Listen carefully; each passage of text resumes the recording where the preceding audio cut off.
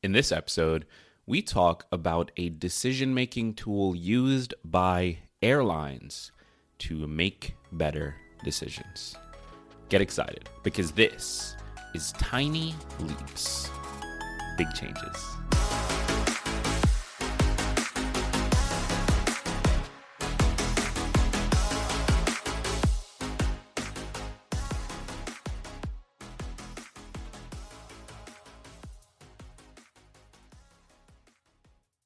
So the tool that we're talking about in today's episode is called TDODAR, and that is a funny word, but it actually is an acronym. It stands for Time, Diagnosis, Options, Decide, Assign, and Review. And what I want to do in this episode is go through each of these and give you some appropriate questions to ask yourself for each one. The purpose of this framework and the purpose of this episode is to teach you a better way to make decisions, especially when you are under a lot of pressure. So this is something that you can apply to your decision making when it comes to work, when it comes to your personal relationships, your personal life, and anything that has high stakes. This is going to be an extremely useful tool for moving through it and at least improving your odds of making the right decision. Of course, we can't make the right decision all the time, but we can improve the odds by having really solid processes and really solid frameworks for helping us through that decision-making process. So let's go through the TDODAR framework. And like I said, this is used primarily in the aviation industry. It's used by pilots when something is wrong with the plane. This is oftentimes employed when lives are on the line.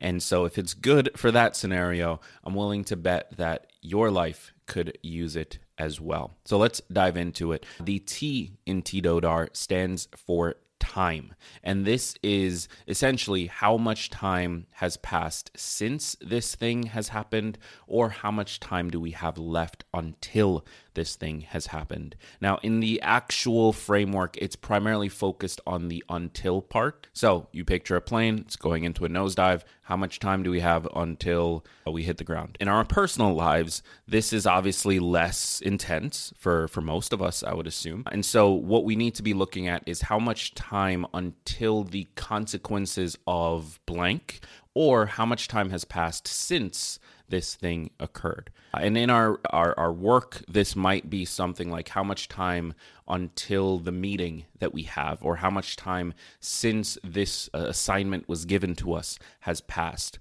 By asking these questions, we allow ourselves to get a little bit more realistic about the situation we find ourselves in, which is going to be critical for the next phase of this framework, which is to diagnose. So diagnosing, the key question here is what happened and why. So you have two key questions: what happened and why.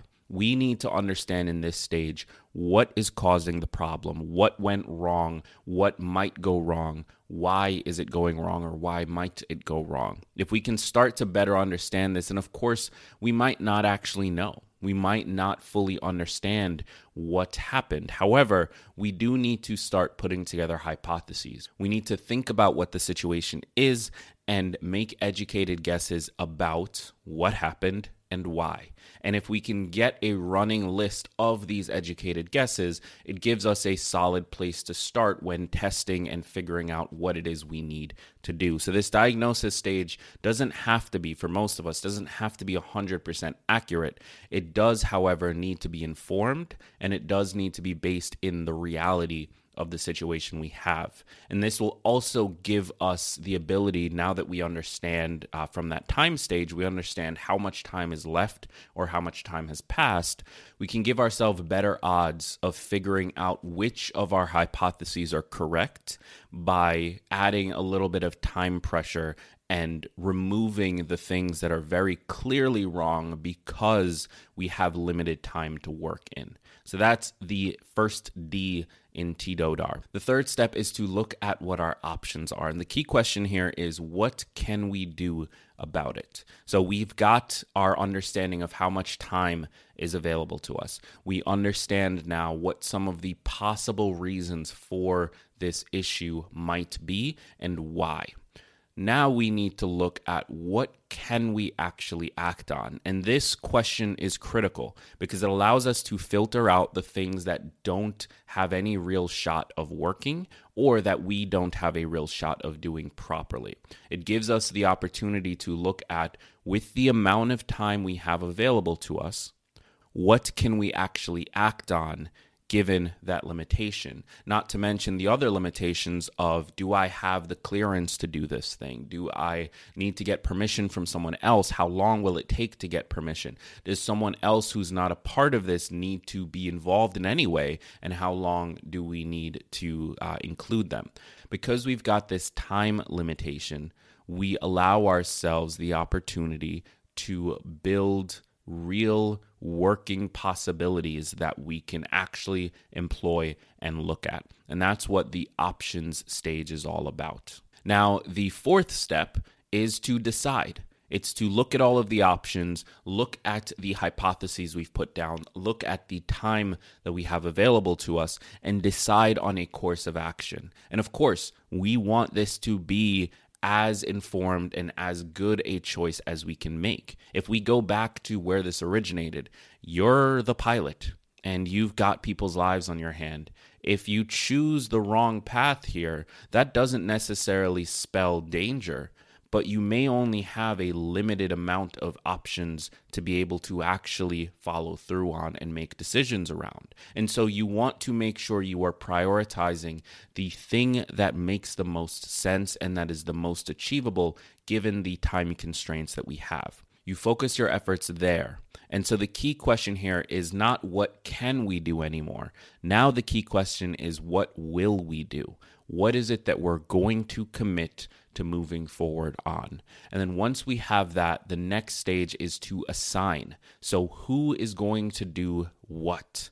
And what we need to understand here is, first of all, are we the only person making this decision and who are involved in this decision? If so, then the assignment process is to make ourselves do the thing. If there are other people involved, then we need to make sure we're assigning tasks properly and we're giving people the roles that they're best suited to fill in for. If we can do that, we not only minimize the amount of time spent figuring things out, but we also minimize the amount of time spent thinking through, should I be doing this or not? How does this relate to this? This other thing needs to also be done. Should I just go over and do that? If we take the time to actually assign roles properly and we all agree on what needs to be done, what the plan of action is, then we actually save time in the long run because of the lack of confusion. So make sure you don't skip that assignment piece. And then the last step of TDODAR is to review. Oftentimes, the first decision that you decide on, the first path of action you choose to go with, is not actually the right solution, but it does give us information. And so as long as we've kept the amount of time we have available to us in the back of our minds throughout this whole process, we should be able to properly figure out whether or not this is the right direction quickly and change plans if that's not the right direction. So we can go back to our hypotheses, we can go back to our options and make a newly educated guess as to what it is we have available to us. So that's the TDODAR framework. And this, like I said, comes from a space that is often life or death, but is highly applicable when it comes to our regular everyday lives as well. The decisions we need to make often feel like there is an enormous amount of pressure on them. And if we can keep this framework in mind and go through the process as we make those decisions, we'll more often make the right decisions and feel at the very least more confident about the decisions that we make. So thank you so much for taking the time to be here.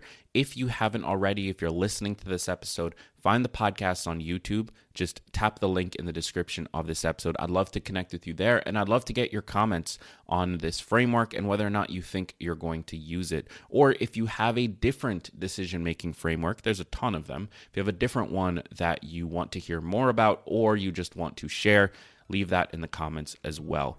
I've been Greg Clunis. Thank you for being here. And remember that all big changes come from the tiny leaps you take every day.